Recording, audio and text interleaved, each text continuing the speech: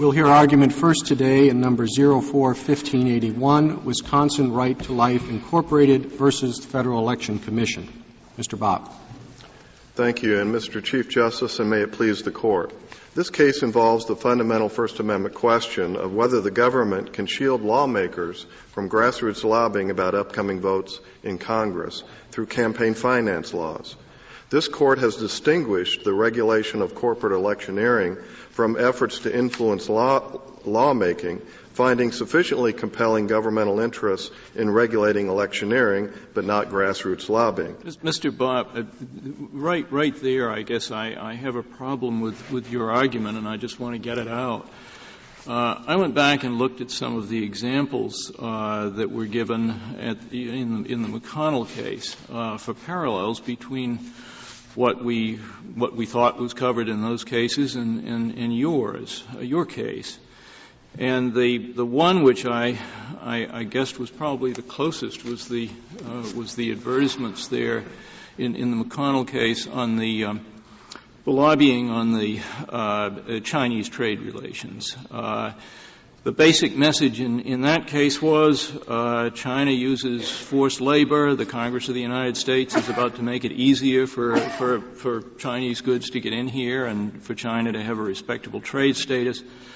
And it said, call Congressman Myrick, I think it was, in any case, a member of Congress, and say what you think.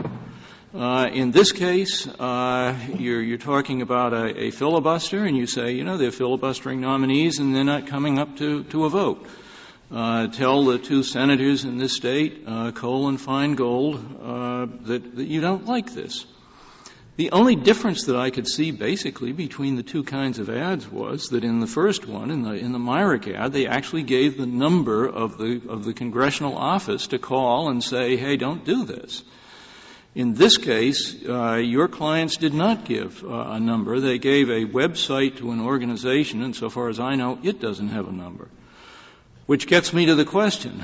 If the Chinese trade relations ad was presumably validly subject to the Act, I don't see why your client's ad is not for the same reason subject to the Act, and for the further reason that it doesn't even give a phone number to call to lobby the people. So it seems to me that on stare decisis grounds, unless we're going to go back and simply re-examine McConnell from scratch, that your clients fall within the general rule as we held it in McConnell. So why doesn't precedent foreclose this? Well, there's a few specifics about our ad that I would like to remind the Court. First, it was not — the call to action at the end of the ad was not just call them up and tell them what you think.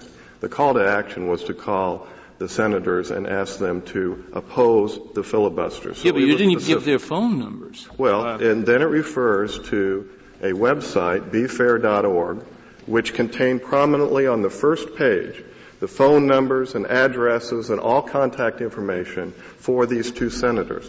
The decision was made by the speaker here that it would be more likely that the recipient of the ad would remember the phrase befair.org and seek the information on that website than to have a phone number that is just simply more difficult to remember. Okay, so if we accept that extra step, that gets you, if we accept the extra step, that gets you parallel to the ad that we considered in McConnell.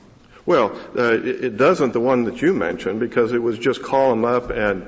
If it's the fact that you go to the website, and that's what's supposed to make this what it was in McConnell, which, by the way, we said was illegal, first thing they're going to see when they get to the website, which I agree with you, 4 times in 3 of the 12 sentences of this ad, in 3 of the 12, it says befair.org, visit befair.org, go to befair.org, and the first thing that they're going to see when they get to befair.org is a big headline in bold letters, which says, Feingold and Cole continue to support unprecedented filibusters of judicial nominees.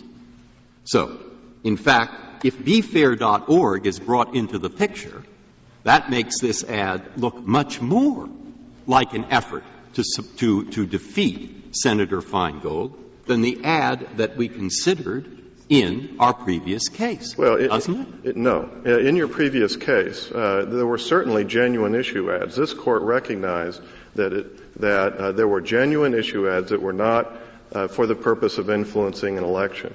I believe that these ads are at the very core of what a genuine issue ad is.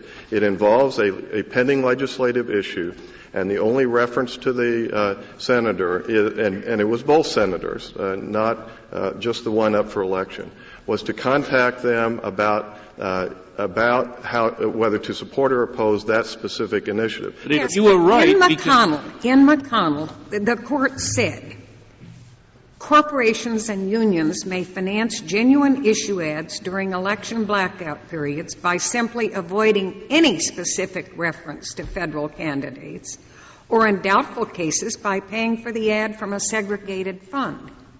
Now, that language indicates to me, at least, that the Court was saying there are no genuine issue ads meeting the definition as you would have us apply it. Well, that part of the opinion needs to be read in light of the footnote which is attached to those very words, which said in footnote 88 that the interests that support regulation of electioneering may not apply to genuine grassroots lobbying, and distinguished the McConnell case from Bellotti and McIntyre. So we do have to recognize that there's two things going on here. There's an election, but also Congress is in session. The government is engaging in its law-making function. Mr. Bob, to what extent can we take into account the surrounding circumstances? One thing that you advocate is to look at this ad in isolation. But if you add to it that your organization made it clear that it opposed the candidacy of Senator Feingold and that it supported his opponents, that your organization also connected, as Justice Breyer just brought out, Senator Feingold with this filibuster, and then if the filibuster was such an important thing for grassroots lobbying, why was it that when the election was over, this ad was not repeated? Well, of course, the final point is in the record. That is, it was supposed to come to a head in November, and then it did not. It was abandoned. But the point is, you cannot. I don't think that the government can condition. I don't understand what you just said. Well, the filibuster issue, as it related to that session of Congress, it was thought that it was going to come to a head in October. Excuse me. But it did not. So that is the reason why it would not have been run after November. No, but I mean, once it didn't come to a head in November and it was still an issue, why didn't you continue to run it? Well, each organization has to make an assessment with respect to the different issues that they want to be lobbying on and their pressing nature. I think the point was it was not an issue after the election. Well, it was in the next session of Congress and has been an issue. But each lobby organization makes a decision about the priorities that they have and whether or not their lobbying efforts will most likely affect legislative action. So, were you taking a position on this issue prior to the election time frame? Yes. Taking out advertisements prior to that time frame? Yes. Yes. And in fact, these radio and television ads were continuing up into the blackout period, and it was the blackout period that triggered the case. But the basic question, I think, is this. All of us, or almost all of us who are here, spent an entire summer reading through one of the longest set of opinions I've ever seen from the lower courts and going through a record that they had compiled over months reflecting 6 years of congressional effort. And what that record showed with dozens, hundreds, I think, of examples was a basis for Congress's conclusion that there's simply no way to know whether an ad like yours is a genuine issue ad or isn't. And the only way that we have a hope of stopping rich people or corporations or labor unions from simply trying to defeat candidates by writing sham ads is to have the rule that we had. Now, you have a very good argument, but it's an argument that I heard right in that case. And we considered right in that case issues like yours, just ads like yours, ads that were even less sham-like than yours, if you want to call yours a sham. I don't mean to be pejorative. But we considered all that. And then we used them as an example, and of course it was close. 5-4. This Court said ads that are even more apparently neutral on their face than yours, Congress can impose this requirement. Now, what's different about your ad than the ads we put right in that opinion as examples of what we'd allow Congress to control?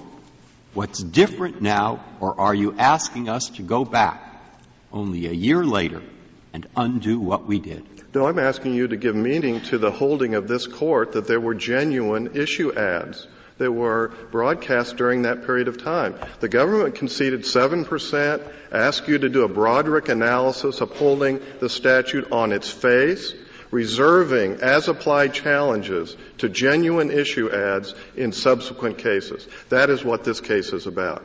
And the difference here is that as Judge Leon, the record of the case, in Judge Leon's opinion, he went for a number of pages explaining what genuine issue ads in his view were. And he said that if the ad discusses a current legislative issue and refers to the member of Congress in calling on him or her to take a particular action on that issue, that constitutes a genuine issue ad. These people are lawmaking. Mr. Bob, then can we return to my question? Do we view the ad in isolation, and do we discount the connection by your organization of this senator with the filibuster that you said was a very bad thing? And I'm sorry, I was interrupted. I wasn't able to get to that question. And the government cannot condition the exercise of one right on exercising another.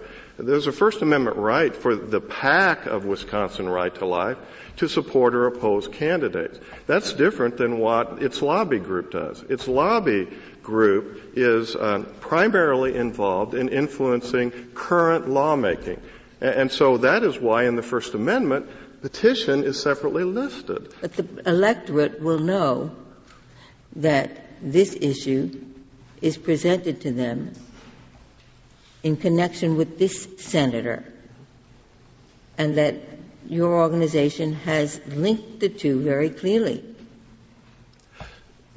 But, you know, the effect on an election is remote and speculative and not proven in terms of genuine issue ads in this record. But these people are lawmaking now. So there's a pressing need and indeed right for people today to influence the government's lawmaking, regardless of the incidental, remote, speculative, and unproven effect that genuine issue ad may have on an election. There is simply, we just cannot get away from the fact that the most important thing that government does is lawmaking. And because the scheduled election should not immunize the incumbents from being lobbied about that very lawmaking function that they're engaged in. Then why didn't we have to go the other way in the Chinese trade relation example? I mean, everything, unless I'm missing something in your argument, everything you are saying in this argument could have been said with respect to that ads, and as Justice Breyer said, to a couple of others. Well, that may very well have been a genuine issue ad in the mind of this Court. You only cited one ad, which was on page 193, which was the Yellowtail ad, as an example of sham issue advertising. And we cited some other examples as examples that on the face of it and on the face of the record would lawfully fall within the general rule that we said Congress could prescribe. Well, the Yellowtail ad, which you cited and quoted as a example of sham issue ad, said that Mr. Yellowtail had taken a swing at his wife And he justified that because he said he didn't hit her. No, but and then it said basically call him up and yell at him. But I don't want to cut you off from your yellowtail argument if you want to make it, but it seems to me that the problem in this case is that your ad is very much like a non-yellowtail ad, and the problem that we would have in accepting your argument is, number one, a problem of precedent, and number two, the problem that Justice Breyer raised, that, again, we had dealt with in the prior case. How could it be precedent? No, let me just finish my question. Once you get out of the sphere of kind of sham ads that just hit you in your face, there isn't a practical way to tell the difference. There isn't a kind of magic formula. We rejected the magic words, or Congress rejected the magic words approach, and therefore Congress came up with a rule that it did. Within certain time limits, identified candidates, identified audiences, you can't do it within this period of time unless you do it through a PAC. What is different in your case from those paradigm examples in McConnell? Well, I was describing the Yellowtail ad. But Yellowtail is an ad, an obviously sham ad. And the problem that we're dealing with... refer to sham ads? Did the opinion refer to sham? Justice Souter? May I finish my question? No one is saying that your ad in this case is an obviously sham ad like Yellowtail. Your ad in this case is one of those ads that it's difficult to deal with fairly. You can say, well, it's an electioneering ad, and you can say it's a lobbying ad. And Congress decided how to deal with them. We said that's okay. Only on a facial challenge. Yeah, but why doesn't your ad follow within the reasoning that we used in approving on the facial challenge in approving the statute? Because the Broderick facial challenge analysis that you engaged in McConnell is not completed, because that includes future as-applied challenges. The government argued that there were 7% about it, but your as-applied challenge has got to have something different about it, something unusual that says this is why my ad does not fall within the general rule, and that's what I'm trying to get at. Well, I will repeat. It involves a currently pending legislative issue. It does not talk... Wasn't the Chinese trade issue currently pending? Yes, it was. And, the Chinese... So that's no difference. But, Your Honor, the Chinese example was not cited by this Court. It was in the record. And it may be a genuine issue ad. Sure. Okay? And the government argued there were 7% genuine issue ads. Mm-hmm. Really trying to exercise the constitutional right to petition government, because government is regulating us right now in terms of their votes and their actions. And, of course, that's why in the First Amendment it doesn't just say speech and association and press. It says petition the government. Question just to find out. Are you contending that there is a sharp distinction, there's a category of issue ads and a category of election ads that are mutually exclusive? I think you can create objective criteria, just like this Court has. I you can answer my question yes or no. Are you arguing there are two mutually exclusive categories, or are there ads that fit somewhat in both? Well, I think that you can adopt objective criteria, as you have in the Norr v. Pennington doctrine, to separate the two. Are you able to answer my question yes or no?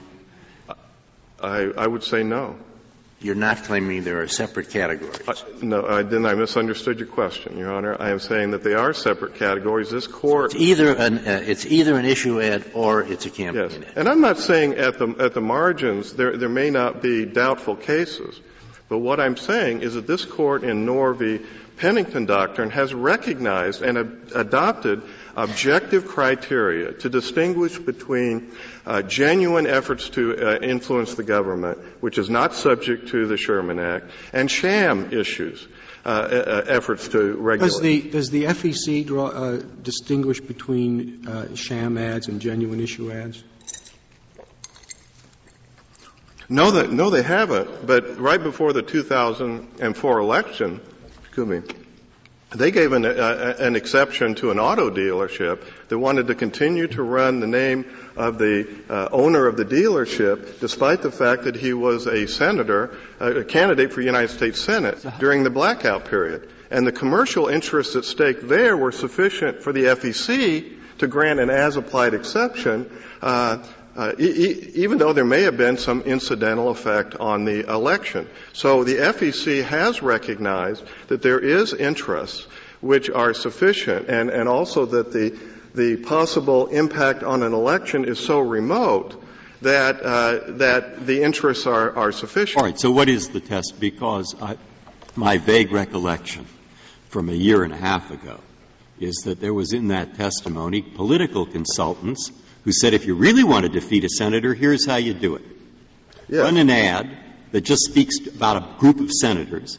It's plain that they're bad. And then put in some words that mention his name and everybody will get the point.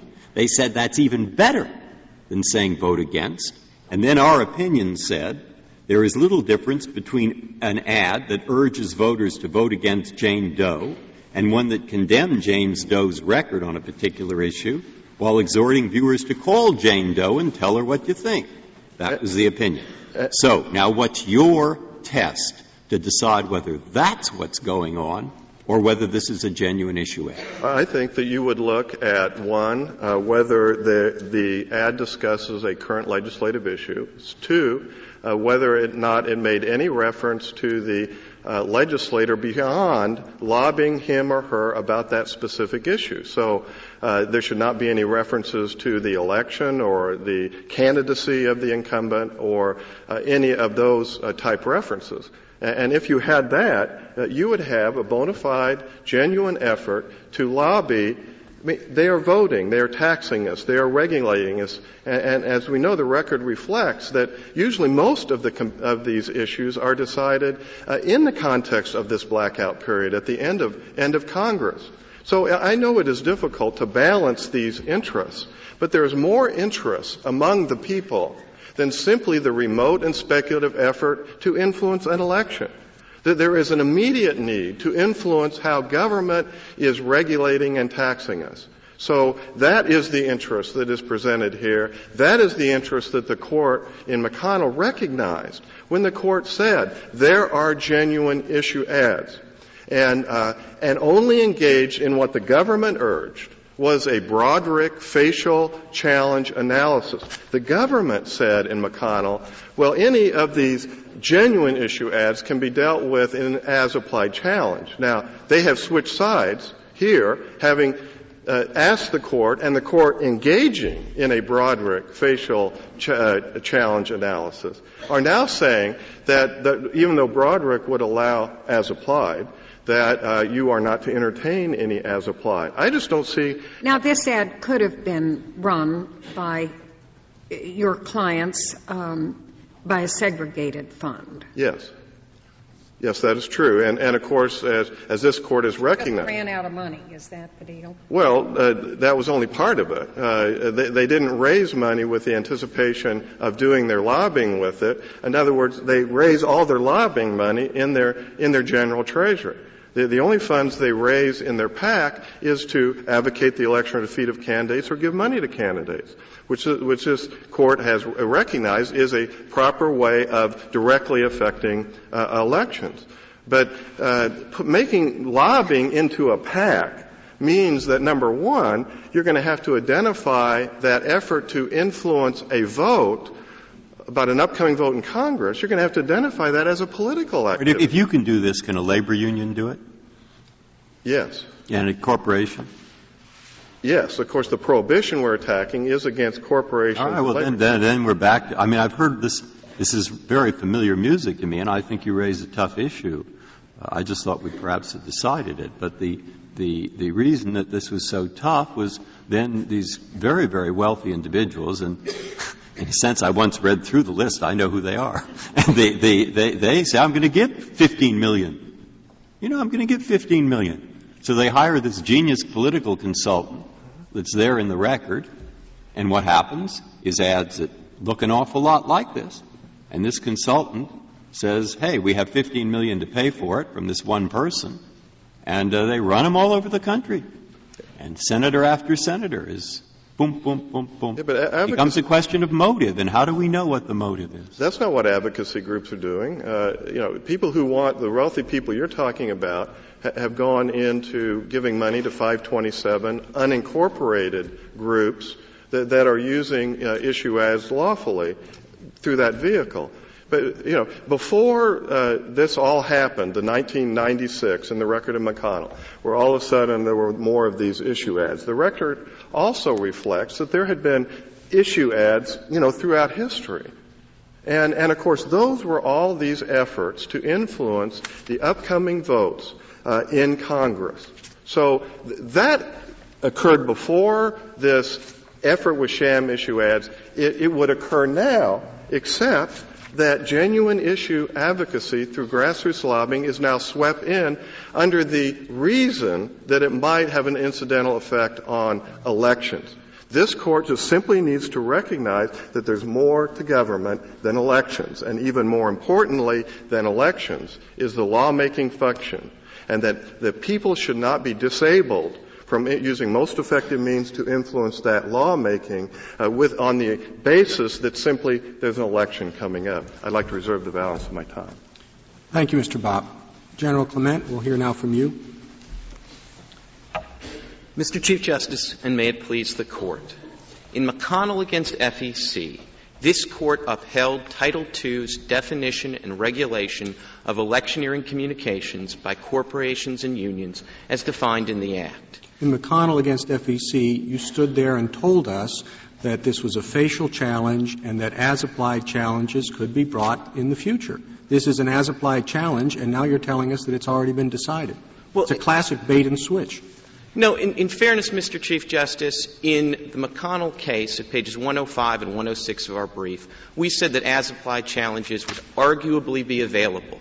But the principal argument we stressed in the brief and at oral argument was that, in a sense, overbreadth analysis here and even as-applied challenges, though we didn't put it in those terms, are a little bit beside the point because of the nature of the regulatory structure here. Is there any other case that you can cite where we've upheld a facial challenge and then later said that an as-applied challenge was barred by our ruling on the facial challenge? Well, Mr. Chief Justice, I will answer it, and I think actually — Like Justice Stevens is — I think that's a yes or no. Okay, yes. Yes. Lane and Hibbs. I can't imagine after those two decisions, which upheld in facial challenges the statutes at issue there and said that there was not too much prophylaxis for purposes of Section 5 of the 14th Amendment. I beg your pardon. I didn't hear the names of the case. Lane and Hibbs, Tennessee against Lane, and Nevada against Hibbs. I can't imagine after those decisions that somebody — That's a very different question. That's interpreting the scope of Congress's power under Section 5 of the 14th Amendment. The issue is whether it's limited to the constitutional violations or sweeps more broadly. If you conclude that it sweeps more broadly, it's not suggesting that an as-applied challenge can be brought by someone who's covered by the broader sweep. That's a very different question. Is there any First Amendment case where we've said this is facially valid and then said as-applied challenges can't be brought? I don't think this Court has had — It would be like in any of those cases where you have a broad prohibition and you say, yes, there may be situations where it's unconstitutional, the statute's valid on its face. And then someone comes in and says, well, my situation is one where it's unconstitutional. We've never said, well, it's too bad because it's valid on its face, have we? Well, I think the case really hasn't arisen because generally when this Court clearly identifies an area where Congress can regulate in prophylactic terms, somebody doesn't come back in and try to bring the exact same challenge. And if I could give you two examples. If somebody after Burson against Freeman, which you may remember is the case where this Court upheld a 100-foot buffer zone around a polling place, if somebody came in after that decision and said, well, that can't apply to me in an as-applied challenge because I only want to stand 90 feet away, I think they would have gotten laughed out of court because this Court already said that a 100-foot buffer zone was sufficient.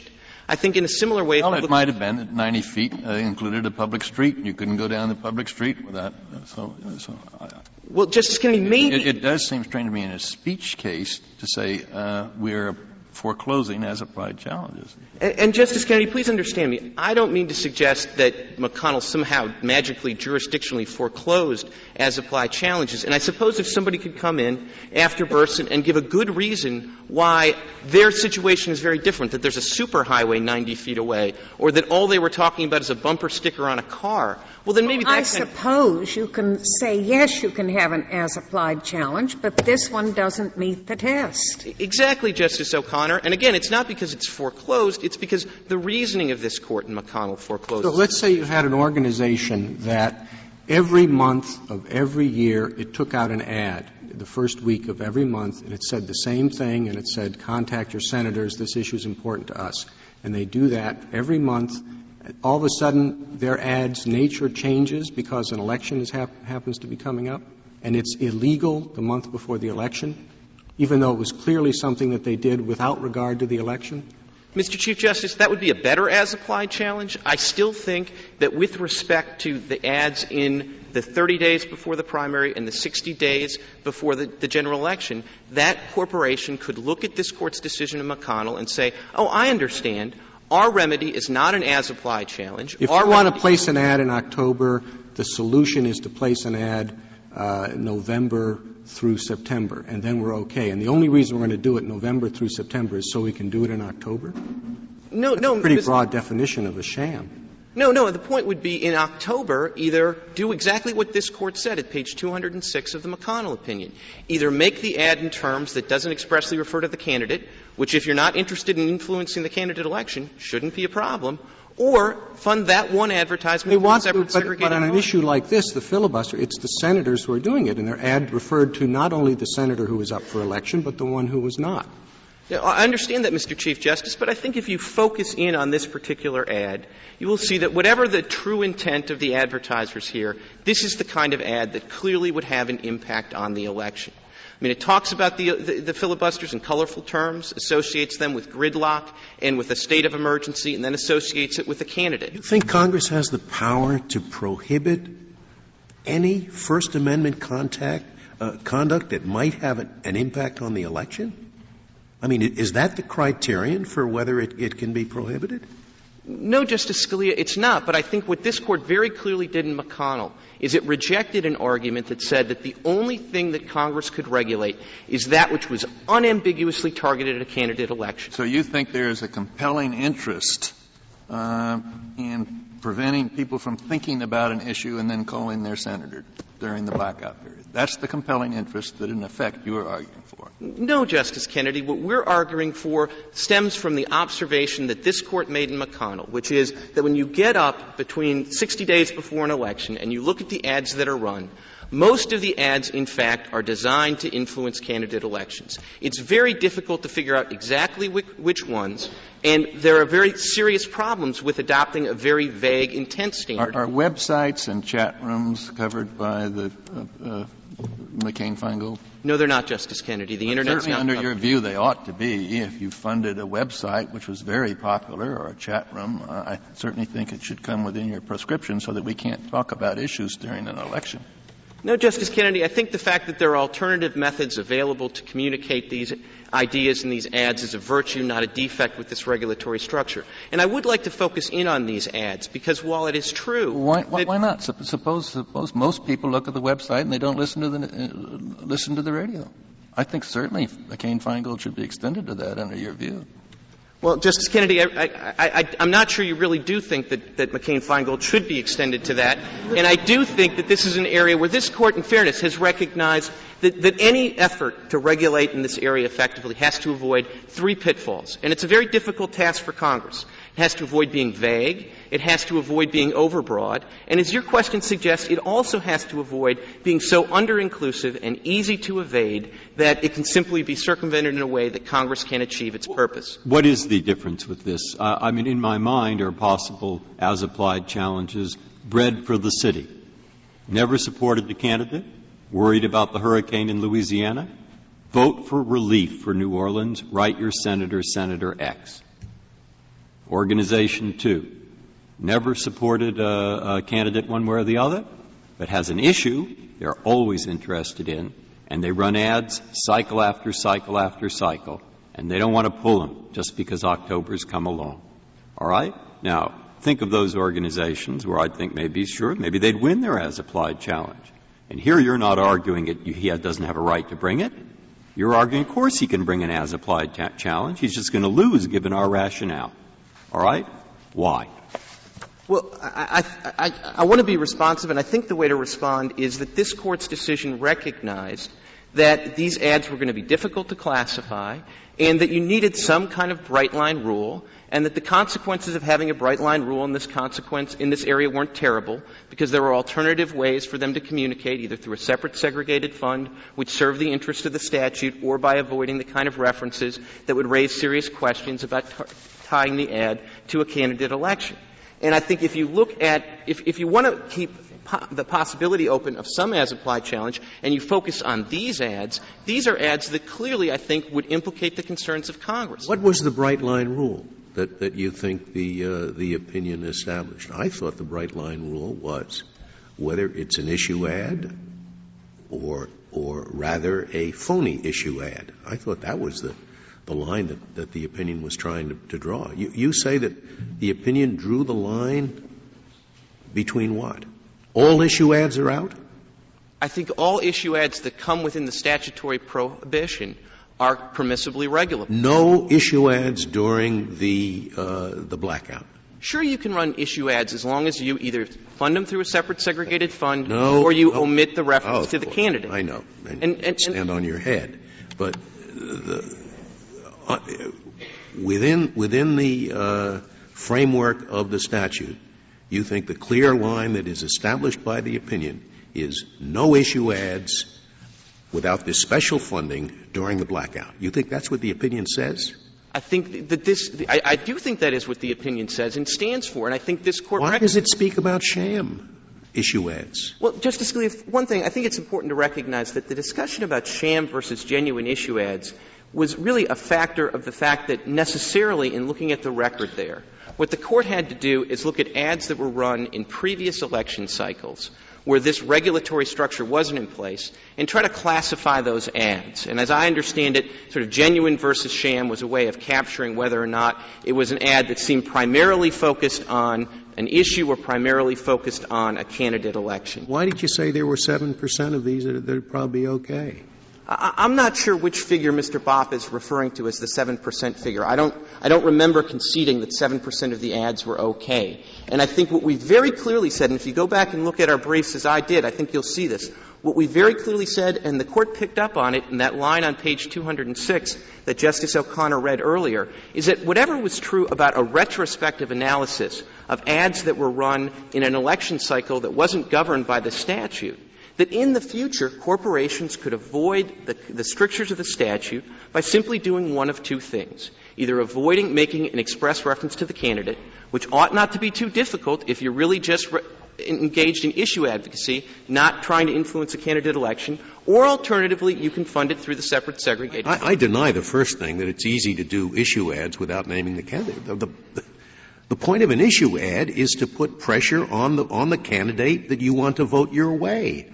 Without telling people to call, not the candidate, the incumbent that you want to vote your way, without telling people to call the office of that incumbent, you're not doing very much. Well, Justice Scalia, they didn't even do that in this ad, as has already been pointed out. And if they would have said, find out what you can do to stop judicial filibusters, visit befair.org, and avoided a reference to Senator Feingold, they could have run this through their general Treasury funds. But they couldn't resist the temptation to mention Senator Feingold in this context. Could they have said in the ad, call your elected representatives, not naming any names? Yes, Justice O'Connor, they also could have done that. And I think that the very fact that they couldn't resist the temptation to link the filibuster issue to Senator Feingold is not that surprising, given that it may be because the people who were doing the filibuster were the senators. It's not a surprising thing to link the senators to that issue. Well, and again, Mr. Chief Justice, so, fair enough, but I think you also have to keep in mind that this is a context where this filibuster issue isn't some idiosyncratic interest of the appellant here. This is an issue that was identified as a campaign issue by the candidates opposing Senator Feingold, by the Wisconsin Republican Party, and by appellant's own PAC. And to the extent you're trying to figure out whether this was really designed to influence the pending legislative votes or the election, the timing of this ad strongly suggests it was designed to influence the election. The fact that it mentions both senators strongly suggests to me that it's concerned about the issue, because one of the senators wasn't up for election. Well, Mr. Chief Justice, that gets back to Justice Stevens' question as to whether or not these categories are mutually exclusive. I'm not here to tell you that appellants weren't genuinely interested about the filibuster issue. I think they were also, as their Political Action Committee press release shows, genuinely interested in sending Senator Feingold packing. And they had an opportunity to run this ad and effectively get a twofer by naming Senator Feingold. Now, they could have resisted that and only gotten the influence on the filibuster issue if they had taken they could have named Senator Cole, I take it. They could have, Senator Kennedy. It's such an odd calculus. Who is the person more likely to be influenced with an issue ad, the person who's running or the person who's not going to run for 4 years? Obviously, the former. Obviously. And that's the one area where the ad's prohibited. Obviously, you're right, Justice Kennedy, but obviously there are concerns that are implicated when somebody's running in cycle and the ad is targeted at the electorate in the immediate run-up to the election that aren't present there with Senator Cole, and therefore the Congress has struck a different balance in that case. But just to focus on the timing of these ads, they were run on day 4 of a 45-day August recess of the Senate. Now, that timing, if what you were trying to do is to influence a pending legislative vote, is very, very odd timing. It could hardly be worse. If, on the other hand, you're trying to influence in the upcoming election, the timing of that ad makes a great deal of sense. Well, if you're trying to influence the senators who are presumably or possibly in their home state during a recess, that's perfect timing to influence the senators who are the ones engaging in the filibuster. I'm not sure I would — without regard to whether they're running for election or not. With respect, Mr. Chief Justice, I'm not sure I'd pick day 4 of the August recess to do that. Maybe 14 days before they're going back, something like that would be an appropriate time to catch their attention in a period where they're going to remember it when they go and vote. But I think day 4 of a 45-day recess is probably not when I would pick to start running these ads. I don't suggest, though, the timing factor or any other one factor ought to be dispositive. I think what it goes to show is how difficult it would be to try to get into a fact-intensive, as-applied analysis of these various issues, and all of that presumably would have to be done in the context of TRO hearings and preliminary injunction hearings on the eve of elections. I've lost track of it. Your answer to Justice Breyer's hypothetical about bread for the city and the hurricane and all that is that would be an illegal ad? Well, no, I think my answer to that would be that we'd still be here suggesting that that's controlled. I think my answer was also that that would be a far better as-applied challenge than the one that this Court has before it. And I think, in one sense we make this point in the brief. I mean, contrasting this case with a case like MCFL, I think is quite instructive. There, you're not focused on the content or intent of specific ads. You look at the organization as a whole. And you come up with fairly bright lines, and once you've made a determination about the organization in an as-applied challenge, you're done with the issue. Here, the kind of So you do an ideological history, an ideological pedigree of various speakers. You think that's consistent with the First Amendment? That was the ACLU suggestion, which it seems to me shows you how far we've gone down this road.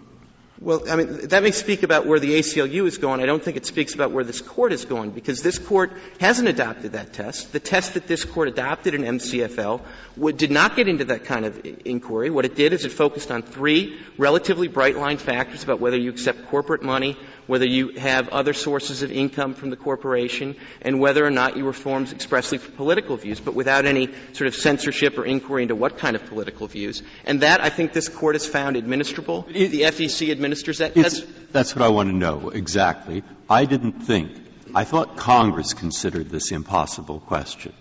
I thought that 7% figure was from a study, in fact, dozens of studies, where these people who were experts, quote, decided that about 7% of the ads like this one, distinguishing between really interested in issues or interested in issues but in significant part defeating the senator. In the latter, of course, it's campaign, and it's part of the regulation of campaign funds. But they didn't think we could do it. They thought first they could do it, and then they told the FEC to go and produce a set of regs that would, in fact, try to screen out that legitimate 7%. Am I wrong about how the statute was supposed to work? No, you're not wrong, Justice Breyer. And I would say that why haven't they done it? And I thought also that they were supposed to control 527s by having regs or individual cases that would decide whether there was a mix of personnel between the campaign and the 527, whether they talked to people and planned their strategy. Have there been those regs written? Well, Justice Breyer, let me answer both questions. As to the 527 issue, as I understand it, the Commission has decided to proceed on case-by-case inquiries and has not tried to have a broad regulatory approach yet. Now, on to the issue of electioneering communications, you're absolutely right that there is a statutory authorization to create exceptions, but the regulatory authority of the Commission is limited. And it's limited in the sense that they can't approve an exception that would allow for ads that engage, that fairly read, engage in promoting, attacking, supporting, or opposing a candidate. And what the FEC has found in practice is that it's very difficult to create that kind of regulatory exception because, as this Court recognized in Buckley and in McConnell, one does not want to naively underestimate the creativity of corporate spenders or political consultants. And if you create a bright line and say, all right, if you do this, that's grassroots lobbying, that's not electioneering communication, they're going to be able to drive a truck through that kind of exception unless you're exceedingly careful. General Clement, if you could clarify for me a response that Mr. Bopp gave. Did this ad run, was it broadcast or televised before the blackout period? Well, Justice Ginsburg, as I understand the record, the first effort to broadcast this ad was on, I think, July 26th.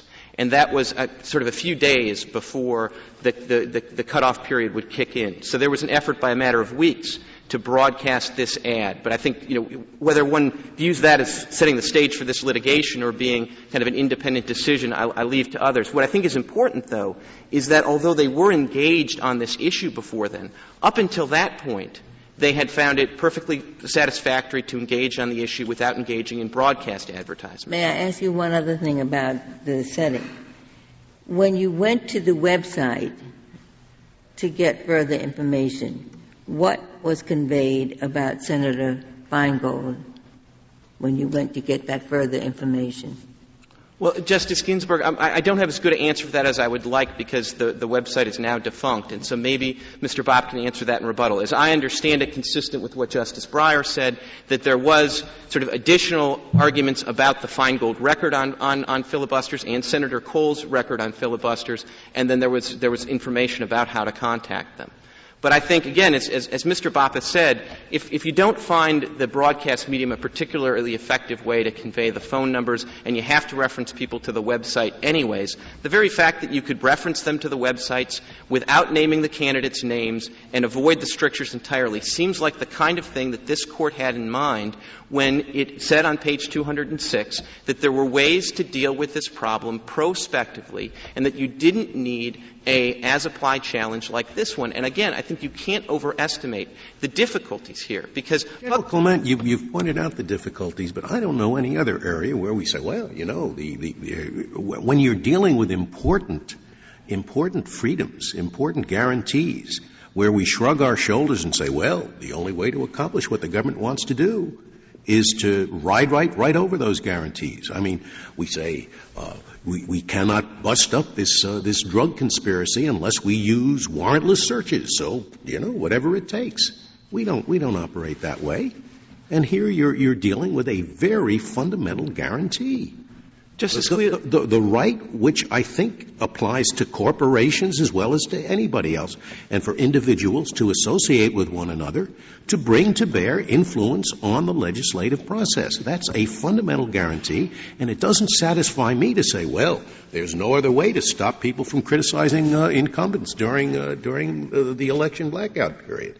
Maybe you can't do entirely what you want to do. Well, I hope that's not the case, Justice Scalia. Let me give you two other First Amendment examples, the first admittedly involving intermediate scrutiny, the second a strict scrutiny case. The first thing I have in mind is the contribution limits themselves.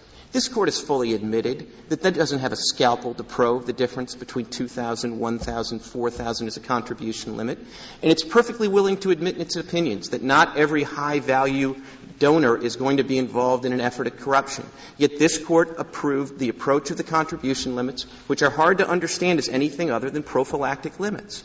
Now, that's an example from intermediate scrutiny. Even in the strict scrutiny context, though, a case like Burson, I mean, this Court understood and said in the opinion, we can't tell whether 75 feet would be precisely okay or whether 90 feet or 100 feet. We don't have a scalpel to probe that either. But we're going to approve 100 feet because it's a basic way of dealing with this problem, identifying the area of potential concern, and people can do their electioneering 101 feet away. They can do it here on the 61st day. They can do it through the segregated fund. I think that is an approach that this Court has found acceptable, even in the First Amendment area, in dealing with these intractable problems.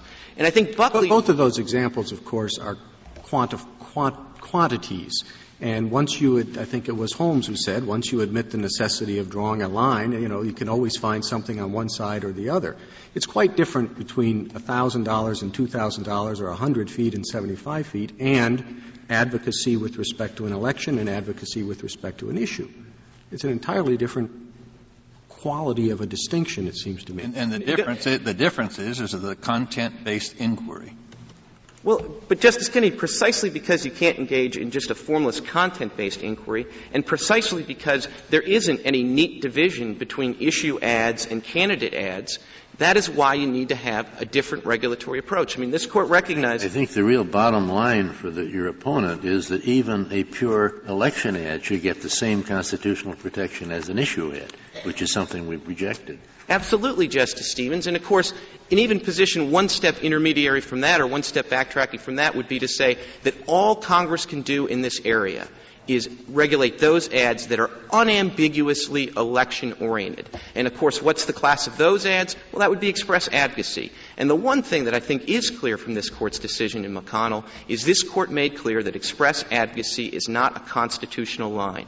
Congress is not disempowered to go after mixed ads that are — yes, they have a component of issue ads, but you betcha they're intended to influence the election. Those ads are what are at issue here, and I think in order to be able to regulate those in a way that makes sense, the key is to regulate in a way that's not vague, that's not overbroad, but is not so under-inclusive that it can be easily evaded. And I think Buckley shows how hard that is. It's a tall order. In Buckley, this Court had a provision of FECA that prohibited independent expenditures related to a candidate election. The only way the Court could save that provision from the vagueness concern was to limit it to express advocacy. But having done that, the Court said, well, so limited, it's so easy to evade, we're going to find that it fails strict scrutiny. In McConnell, this Court said that in BICRA, after careful study, Congress had actually found out a way to avoid those three pitfalls. All of the proposed alternatives of appellants run headlong into one or more of those obstacles. Look at the tests they've proposed. They've proposed looking at 16 factors, 4 details. They disclaim any interest intent, but any of those tests, I think, would be vague and unworkable. In contrast, they pluck a definition from the IRS regs that is designed to deal with 501c3 corporations in a completely different context, or a modification of a proposal by BICRA sponsors, and they put those tests out there, and those would be very, very easy to evade in practice. In fact, I think if you use some of the tests that they proposed or their amici's proposed, and you looked at the body of ads that were before this Court in McConnell, you'd end up finding that a substantial percentage of them were grassroots lobbying. Well, if one thing has to be inconsistent with this Court's decision in McConnell, it's the conclusion that a substantial amount of the ads covered by this definition are unconstitutionally regulated, because this Court clearly rejected a substantial overbreadth claim. The one thing I would say in closing is to understand that Congress, having sort of avoided these very difficult pitfalls of vagueness, overbreadth, and easy evasion, came up with this definition in Title II. But as this Court recognized in McConnell, Title II of the statute does not stand alone. It is part and parcel of the broader regulatory regime here. And without Title II, Title I's limitations on soft money contributions to parties will succeed only in taking that soft money and directing it to corporations that are closely aligned with candidates or with the parties themselves. This statutory as-applied challenge that you have before it, strikes at the heart of the McConnell decision and at the heart of BICRA's Title II. This Court should reject the invitation to revisit the McConnell decision and should give Congress's effort in this area a fair chance at success. Thank you. Thank you, General. Mr. Bopp, you have 4 minutes remaining.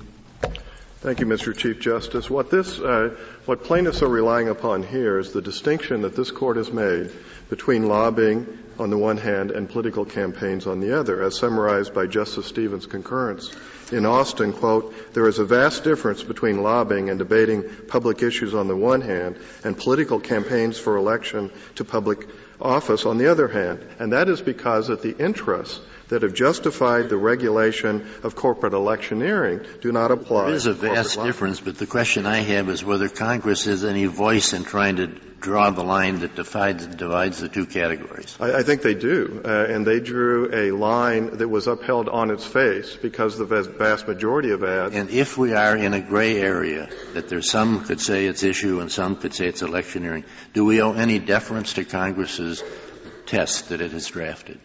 I don't think you owe deference to the test. Under strict scrutiny, you owe fidelity to the Constitution, and the Constitution concludes the right to petition. So it is a difficult question. It's fact-intensive as all as-applied. So your position basically would say we should take all of these cases on a case-by-case basis and not give any presumptive weight to what Congress has done. No, I think that you can draw a rule that relies on objective criteria, just as you have in the Noor-Pennington Doctrine, to distinguish between illegitimate efforts for predatory anti-competitive practices or monopolies, to distinguish between those and the Court has even used the phrase genuine efforts to influence Congress with respect to, or any governmental agency with respect to the adoption of laws. That has been based on objective criteria, as the Court has explained. You have adopted objective criteria to distinguish lawsuits that fall within the right to a petition or those that were brought illegitimately for anti-competitive reasons. It's not that this exercise is an easy exercise, but it is demanded by the fact that the Congress adopted a very broad statute. The only content in this electioneering communication provision, the only content requirement is that you name the candidate. And the reality is that those candidates often are incumbents, and they are engaged in law-making functions during these election periods. I mean, there is a difference like in Britain. Parliament is dissolved. So that there is a bright line distinction between an election and Parliament actually exercising governmental power.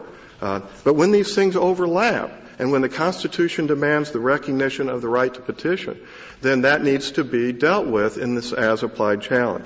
Now, there's a huge number of lobby groups. They have made a conscious decision that it is more important to them to influence what government does today than to influence in a speculative and remote manner who's going to be exercising that power next year through elections. Wisconsin Right to Life, in the face of these restrictions, have still decided that it's more important to lobby than it is to advocate the election or defeat of candidates and give money to candidates. This is just the reality of our complex government. It's the reality of the freedoms that individuals have to participate in that government. It's not just about elections. It's more importantly about lawmaking, and citizens have a robust right to participate in that lawmaking power, and as a result, this Court should recognize an as-applied exception for grassroots lobbying. Thank you. Thank you, Mr. Bopp. The case is submitted.